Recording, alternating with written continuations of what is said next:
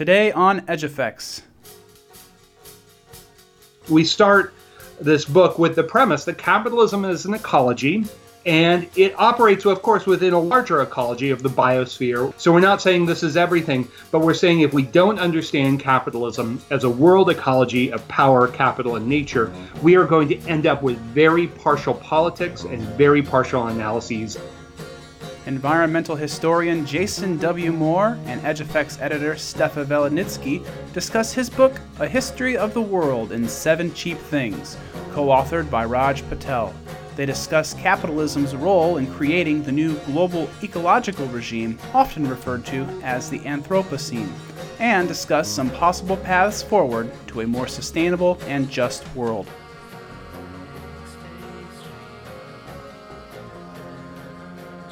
Hi, Jason. Thanks so much for joining us on the EdgeEffects podcast. Thanks, Stefa. And we're here to talk about your wonderful book that I had the pleasure of reading and enjoyed immensely. And just to launch right into things, I would love to hear who was the audience that you had in mind for this book, and what would you like them to take away? Well, in A History of the World in 7 Cheap Things, Raj Patel and I have done our best to write a book that would be accessible to students and activists and also academics to try to think about capitalism as an ecology. And that means a lot of different things, but it comes out of one of the emergent fields in the environmental humanities these days, which includes environmental history and philosophy and the qualitative social sciences, which is world ecology. And world ecology says that we have to think through relations of power and production and reproduction and nature and capital as mutually constituting each other. So instead of hiving off capitalism into something we call economic and then looking at all the terrible things that capitalism or industrial society has done to this external thing called nature, we show that, and there are many terrible things. We do something that includes that but moves deeper. And we are really concerned with showing how the modern world from Columbus, not from the era of the steam engine, but from Columbus, has been premised on what we call cheap nature and a logic of cheapening. And that doesn't just mean to make low in price. It means to cheapen, to treat with less dignity, to degrade, to disrespect the work and life of women, nature, colonies, indigenous peoples, Africans, many others around the world who were not part of this very narrow band of the 1% in Western Europe in the 16th and 17th centuries. So we start this book with the premise that capitalism is an ecology, and it operates, of course, within a larger ecology of the biosphere, which in turn, as we know, orbits around the sun, and we have all sorts of things that go on there. So we're not saying this is everything, but we're saying if we don't understand capitalism as a world ecology of power, capital, and nature, we are going to end up with very partial politics and very partial analyses of the situation today. Wonderful. And that actually brings us right to our next question, which is your critique of the term Anthropocene and your use of the term Capitalocene as an alternative. Could you speak to that a little bit? It needs to be clarified from the outset that there are many Anthropocenes, but there are really 2 big Anthropocenes, and the term literally means age of man or age of humans. And one Anthropocene is overwhelmingly geological, and so I've called this the geological Anthropocene. And this is the debate amongst geologists over stratigraphy, over what are the key markers in the geological record of the modern world. And so far they've come up with 3: atomic residues, chicken bones, and plastics. So these are the great achievements of the modern world in the geological record. Now, as we know, it's become the Anthropocene, the age of humans, has become a wider umbrella term across the humanities and social sciences and into politics, into mass media. The Economist, the New York Times has blessed this concept. And this is what I call the popular Anthropocene. And it returns to a very old and very stylized version of the history of the modern world and has been central to environmentalist thought. So the Anthropocene, the age of humans as a popular umbrella term, has gone back to an older historical view of the origins of the modern world and the origins of ecological crisis. Chances are you wake up an environmentalist in the middle of the night, and after she's finished cursing you out, she'll say, well, it begins in England with the steam engine, with the coal mines, with the emergence of a modern economy that is driven by coal and steam. Ultimately, this is an interpretation that falls back on some view of human nature, that humans were ultimately really compelled or would have eventually stumbled upon this. The reality, I would say, is much different, and the Anthropocene as a way of understanding history is deeply problematic because it says that the problems of the present era, the transformations on a global scale of the present era, are the creations of the anthropos, of humanity as a whole. So it's created an agent of planetary change called man or humans, but really, as Kate Raworth reminds us, the great journalist Kate Raworth reminds us, the Anthropocene is a manthropocene. That the concept itself has been framed by men, but that the Anthropocene itself has been premised on the erasure of gendered inequalities, of racial inequalities, of colonial inequalities from start to finish. So we have to be very clear that the Capitalocene alternative doesn't say, oh, it's all about economics. I think that would be a replication of the kind of thinking that has created this situation. The Capitalocene argument says that capitalism is a way of organizing the relations between humans and the rest of nature. It is a system of nature, capital, and power, and that we have to put these together. And we have to understand also that most of the things that go on in the capitalist era are not done by capitalists. They're done by states, and they are enabled by cultures of domination, especially cultures of racism and sexism. And so acknowledging that all of us fit into and outside of capitalism to various degrees, I want to talk to you about your metaphor of capitalism as a gravitational field. And I'd like to hear, in what ways do you see that opening up space for identifying the non-capitalist modes of relation which you want to exculpate from global climate change, while still acknowledging capitalism's immense pull? That's a fantastic question, and the premise actually asks us to think a little bit about philosophy.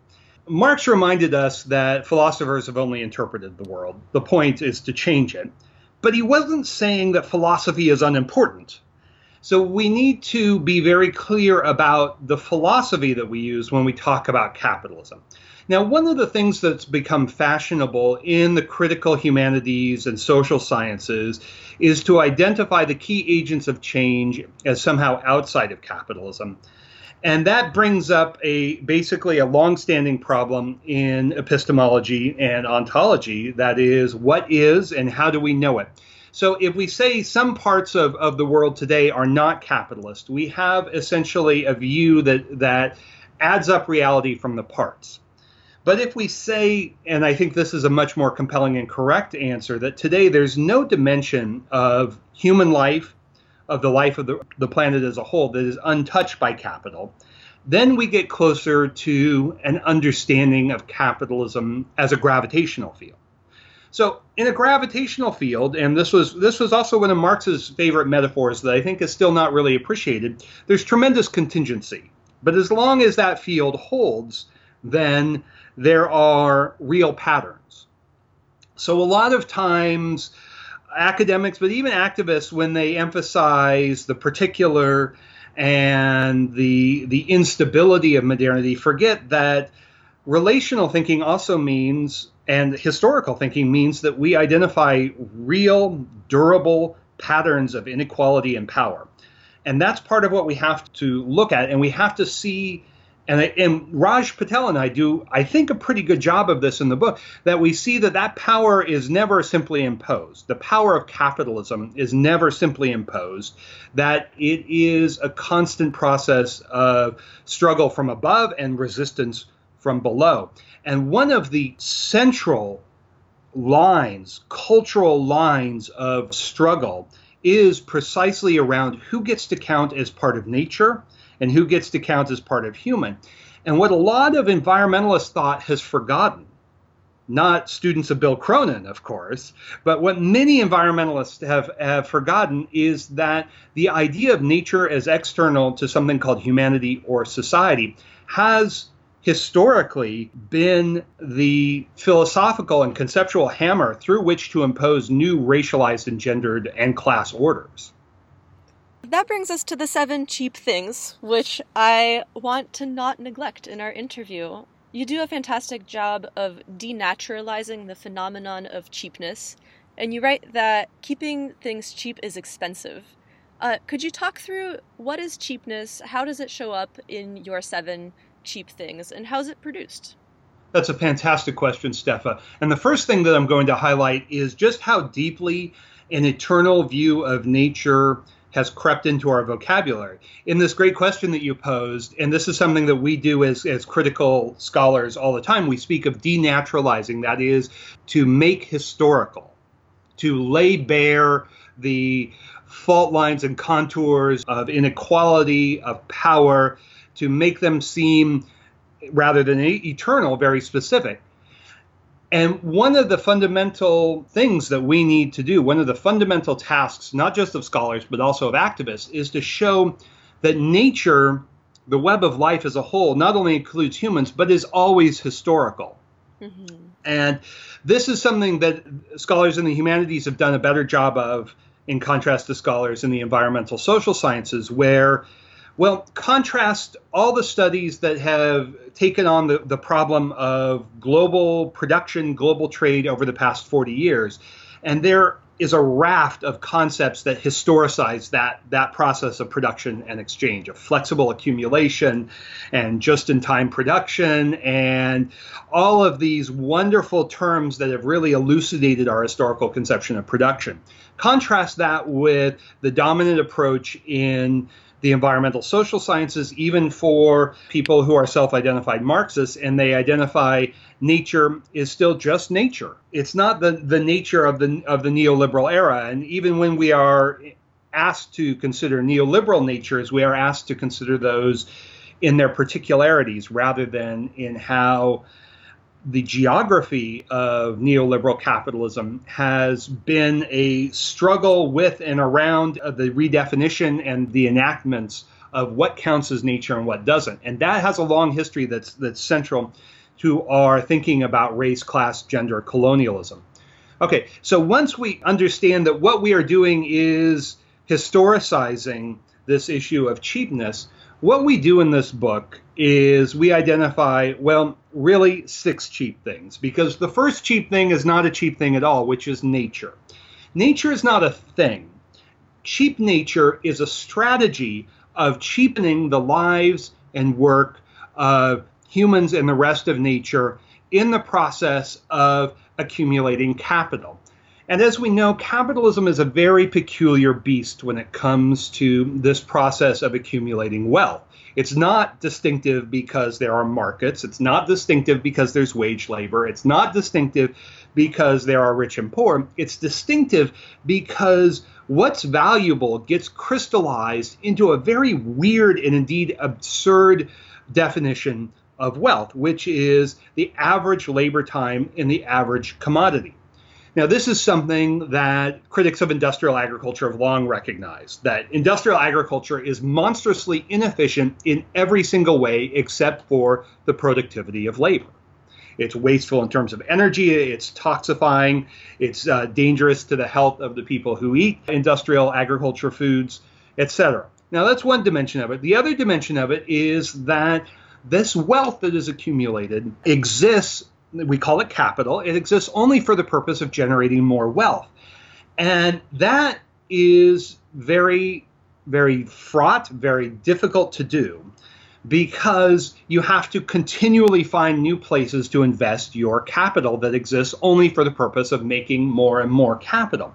Well, how do you do that? Well, historically, that's happened through a series of interlinked movements of big empires, of big science, and of capital looking for cheap energy, cheap food, cheap raw materials, and cheap labor. And so that has depended crucially on this process of global conquest. That's why capitalism now encompasses the whole planet, because beginning with Columbus, there is an inexorable, insatiable desire for more cheap natures. Now, those cheap natures, as I've tried to highlight, are not just about cheap in price, not just about driving down in price, although that's central because there is a kind of economic core that distinguishes capitalism from other civilizations. But that process was never carried on primarily by businessmen, and almost always men.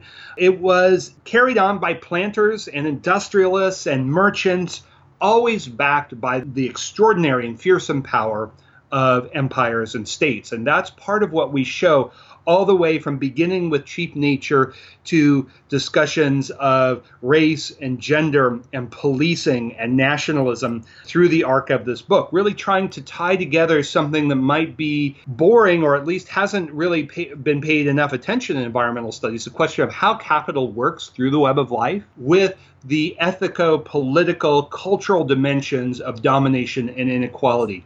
And once we do that, we can begin to connect what is really going on with capitalism. It is not simply about economics. It is also a system of power that is centrally about organizing the web of life in a particular way that is, well, as we've been seeing with these hurricanes lately, absolutely disastrous. So, Jason, you bring up the hurricanes that have been happening recently, and it brings me to my next point, which is that you use the phrase that climate change is an enclosure of the atmospheric commons. And I'm so fascinated by that phrase because I'm curious to think about how this framework can be applied in order to understand the kinds of catastrophic environmental issues that have been happening recently. That's a wonderful question, Stefan. To think about capitalism's relation with and within the global atmosphere, the biosphere, we need to have a bit of a different perspective on how capitalism works in the web of life. And I talk about that through something called the double internality. And that says something relatively straightforward, despite the high-sounding academic tenor of that phrase. It means that what capitalism has done is, on the one hand, to externalize carbon emissions, greenhouse gas emissions, into the biosphere, and therefore the biosphere is internalizing what capitalism has dumped into it. So there's a movement of treating the atmosphere as a cheap garbage can. So cheapness is always there.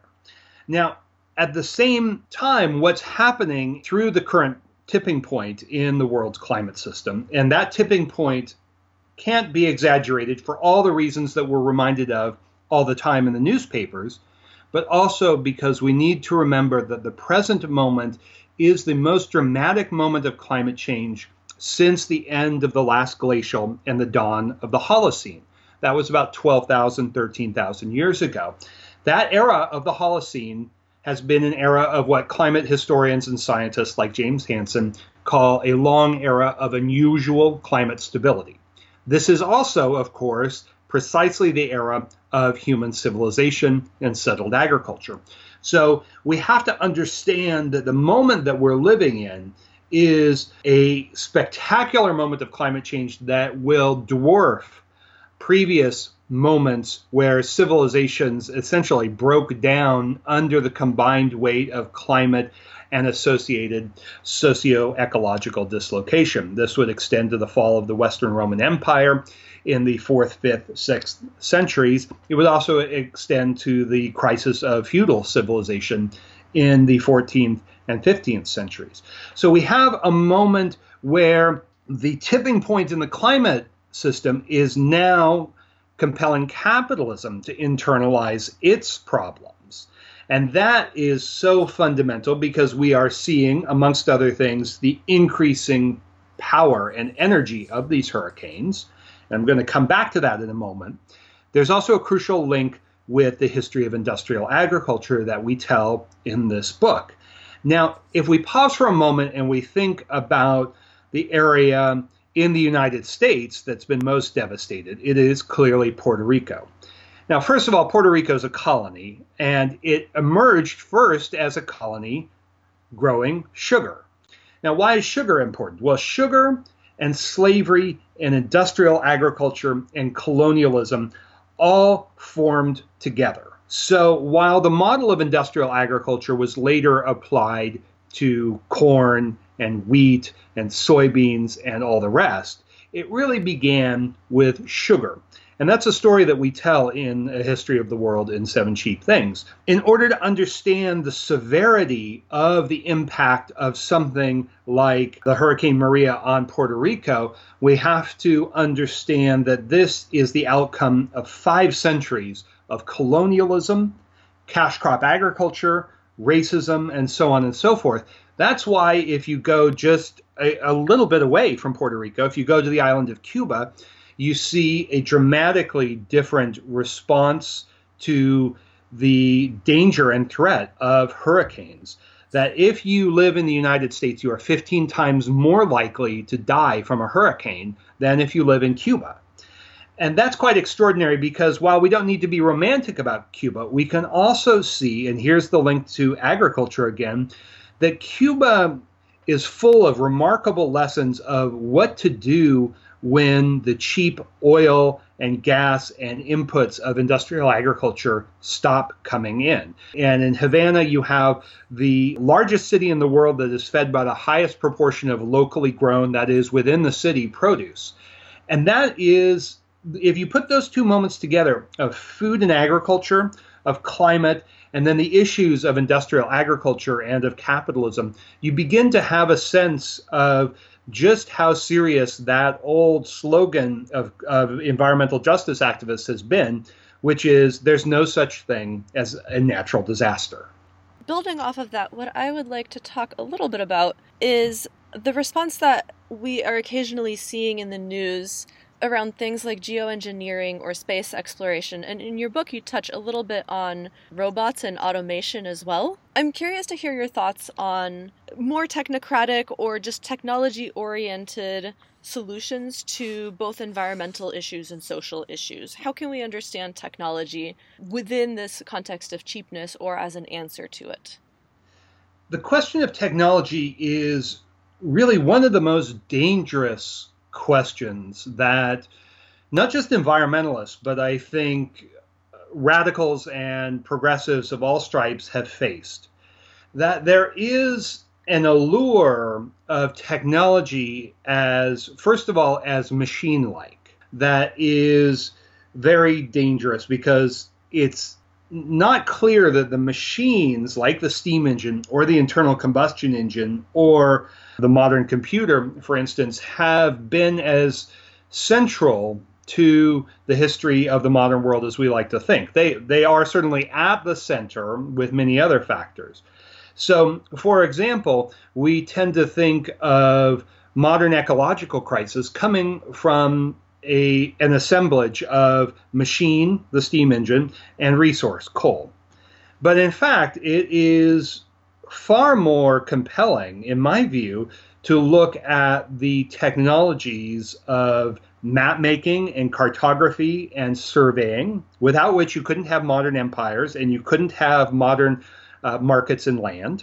The technologies of race and gender and big philosophical concepts that essentially fed into a way of organizing life and power and economy in the 16th, 17th, and 18th centuries that we usually call something like the Enlightenment, the Scientific Revolution.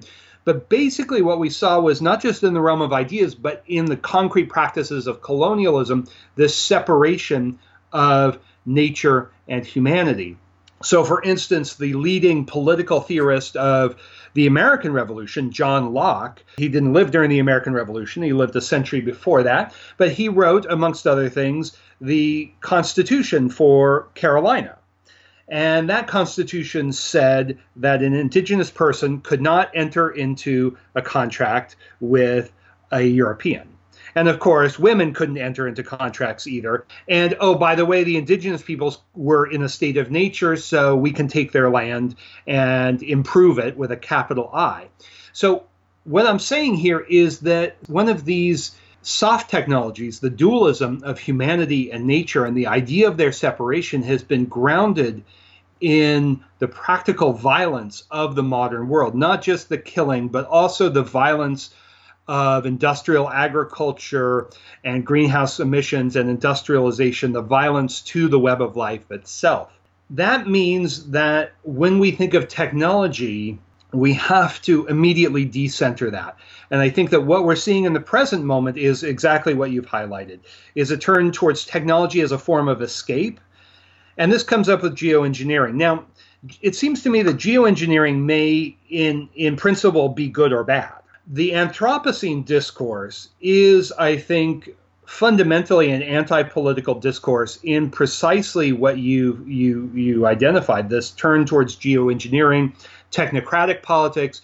Let's give the command of the problem over to the experts. And while you look at who's in the White House and we can say, well, we need more expertise, and I agree with that, we also need to look at the problem and say this is really a crisis of democracy and the outcome of 5 centuries of a particular model of organizing nature in which colonialism, racism, and sexism has been central.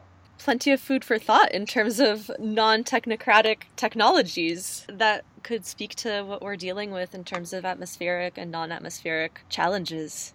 We have this deeply embedded notion, and this cuts across left and right, that the modern world has been about progress with an uppercase P. We're learning to question that. I think when we look at agriculture especially, we are often encountering today that in order to deal with the climate crisis, yes, we need some modern agronomic knowledge, but we also need very ancient forms of knowledge. The reservoir of knowledge of peasant and indigenous cultivators all around the world to deal with agriculture, which is central to dealing with climate change. There will be no climate adaptation or mitigation without a fundamental bottom to top to bottom rethinking and reenactment of farming and food.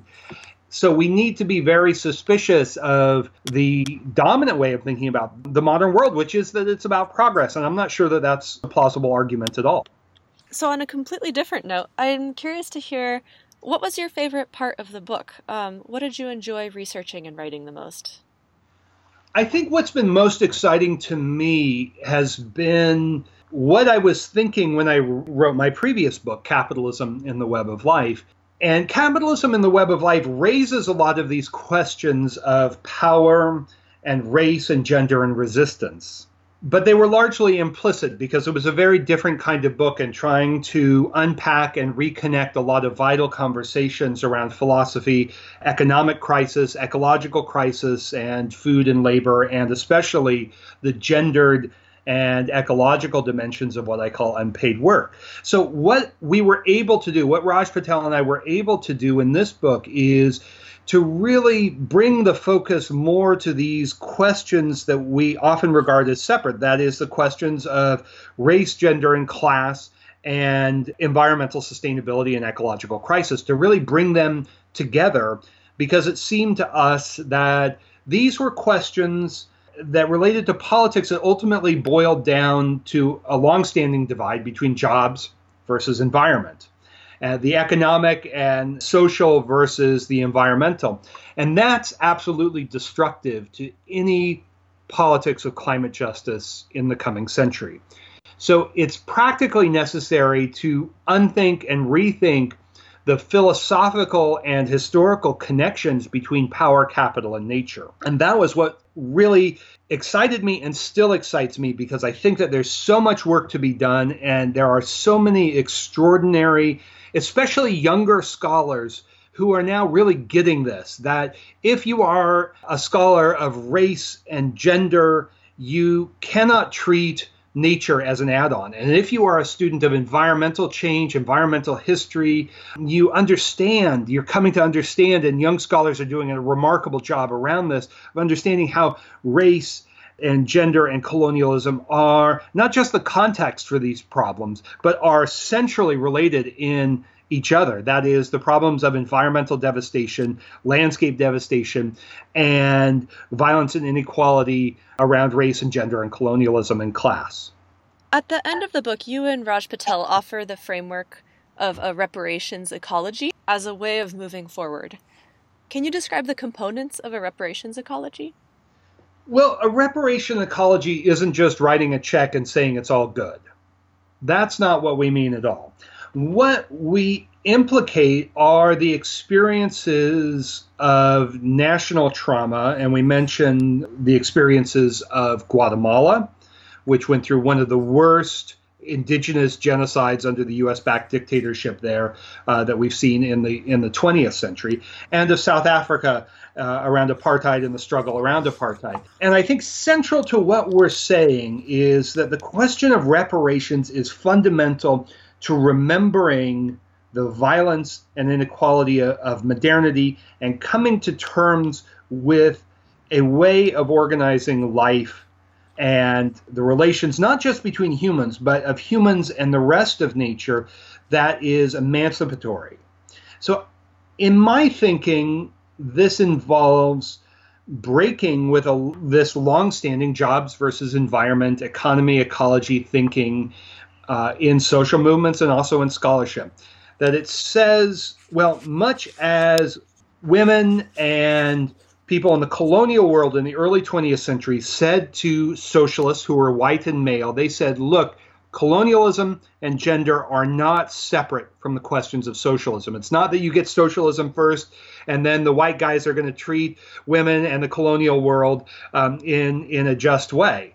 It is that the question of sustainability and for all life and justice for humans, these are interlinked questions.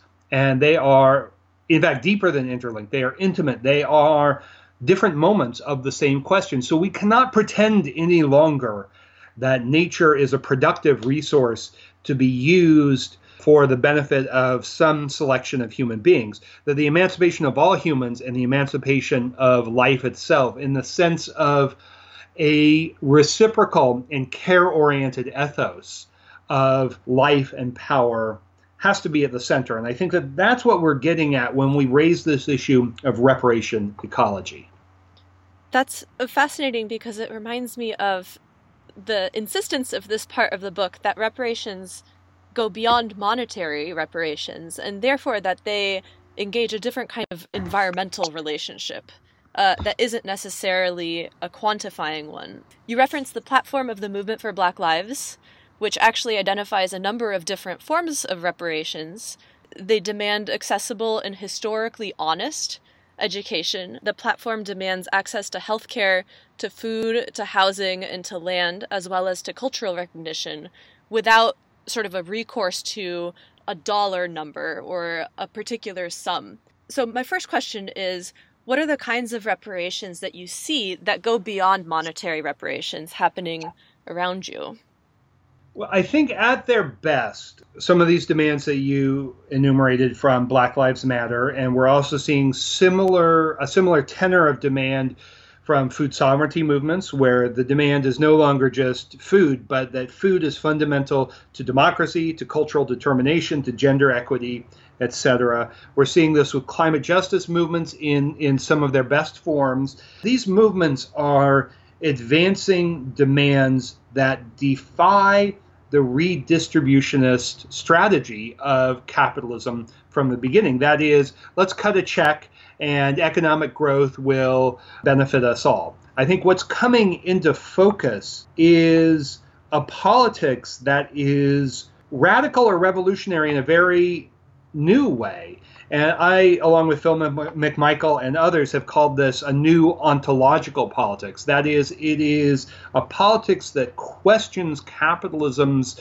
very definition, very basis, its ontological condition, through especially this nature-society binary, which is related to the binaries of colonialism and race and gender and class and all of the rest. So when we talk about reparations, we need to look at these demands like the demands from Black Lives Matter, say for healthcare. That demand for healthcare can only be met by decommodifying healthcare.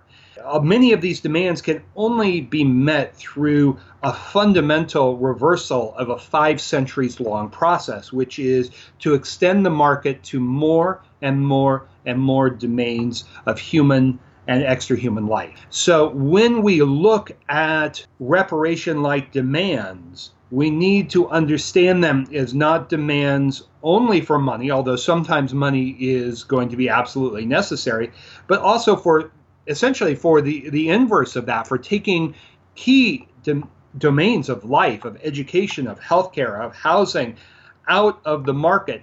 And that is something which we've seen now for 30 years. That is an issue on which neoliberal ruling classes across the world will not compromise. So that creates a very different kind of political situation. And of course, all of this is amplified by climate change, which is making business as usual more and more expensive. And I think one of the things that we say in this book is that reparation ecology becomes an important politics once business as usual can no longer continue. And while it's continuing for the moment, we can look back to other moments. This was why feudal civilization went away in the 14th, 15th centuries, because business as usual could no longer carry on in an era of climate change and agricultural crisis. Plus, oh yes, workers and peasants said, no way are we going back to a more brutal form of feudalism. And today, I think growing numbers of people are saying, we are not going back to a more brutal form of capitalism, and that the only way forward is out. We began this interview by talking about what you would like your readers to take away from your book. And I want to close in the interview by talking about what kinds of things we as academics and as people who have access to these kinds of academic adjacent conversations and platforms, what can we do to support a reparations ecology, and how do we fit into this current moment of social upheaval? I think the first thing that we need to be honest about is that these concepts that are in our vocabulary, hardwired into our thinking and our vocabulary of nature on the one hand and society on the other, the idea of these as separate and more or less independent, even if they interact, that's part of the problem. That's part of how modernity has reproduced itself for 5 centuries. So we need to be very honest about how that language is not just an analytical problem. It's not just that nature and society are so deeply connected, as Raymond Williams and Bill Cronin might say, that you can't separate them out anymore. The task is to understand how they fit together. That's all well and good. But we also need to go deeper to understand that the 5-century-long processes and structures of race, gender, colonialism, and capital accumulation are grounded in nature as separate from humanity, from society. So there is, in the spirit of reparation ecology, a need, especially if you look at North American environmentalism and the sad legacy of big green environmental politics in this country, there is a need for environmentalism to go through its own truth and reconciliation moment. That's a history of embracing Malthusian politics, of forced sterilization, of anti-immigration politics. That's a history that we need to come to terms with in a sustained way. So I think there's a political moment there for intellectuals who are committed to seeing the history of capitalism as one of, for lack of a better term, a system of cheap nature, and a system that separates society and nature and, oh yes, relocates most human beings into the domain of nature. We need to come to terms with that. We need to remember that when peoples of color and women in this country struggled for civil rights, they struggled for civil rights precisely because they had been excluded from the domain of civil society.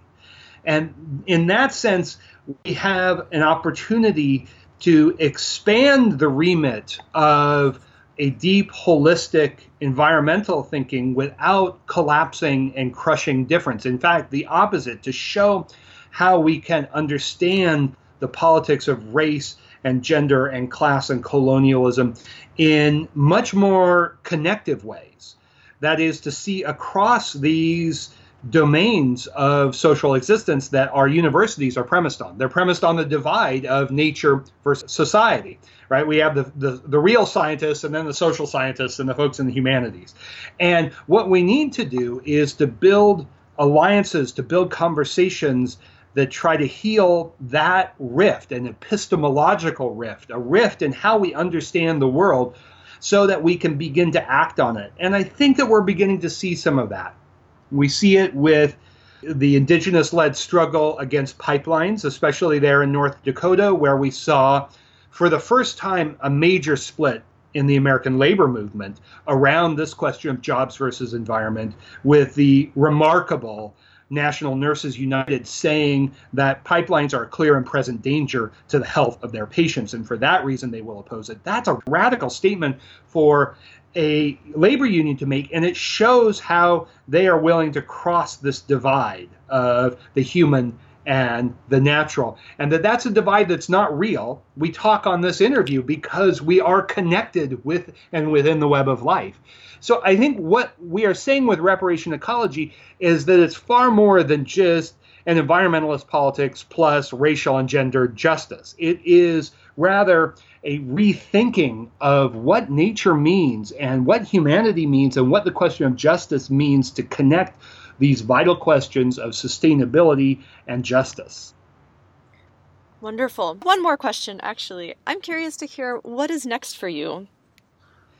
Well, there are several things next for me. The big book that I've been working on for a while, and Raj Patel joyfully distracted me from doing this big book, is a story of the origins of ecological crisis in the modern world. Wow.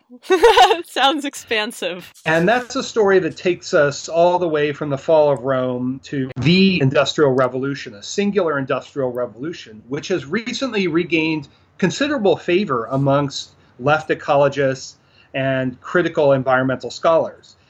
And it's dangerous for a lot of reasons. First of all, ecological crisis did not begin in the Industrial Revolution in England. It began much earlier with Columbus, with colonialism, with the gendered counter-revolution within Europe that people like Silvia Federici have documented so well, with the emergence of modern science, going back to the botanical imperialism of the Portuguese and the Spanish in the ages of invasion. I won't call them ages of exploration. It involves making all of these linkages that I've been talking about. If we look at the Industrial Revolution, we have to see from the beginning that the steam engine was not the pivot of the whole process.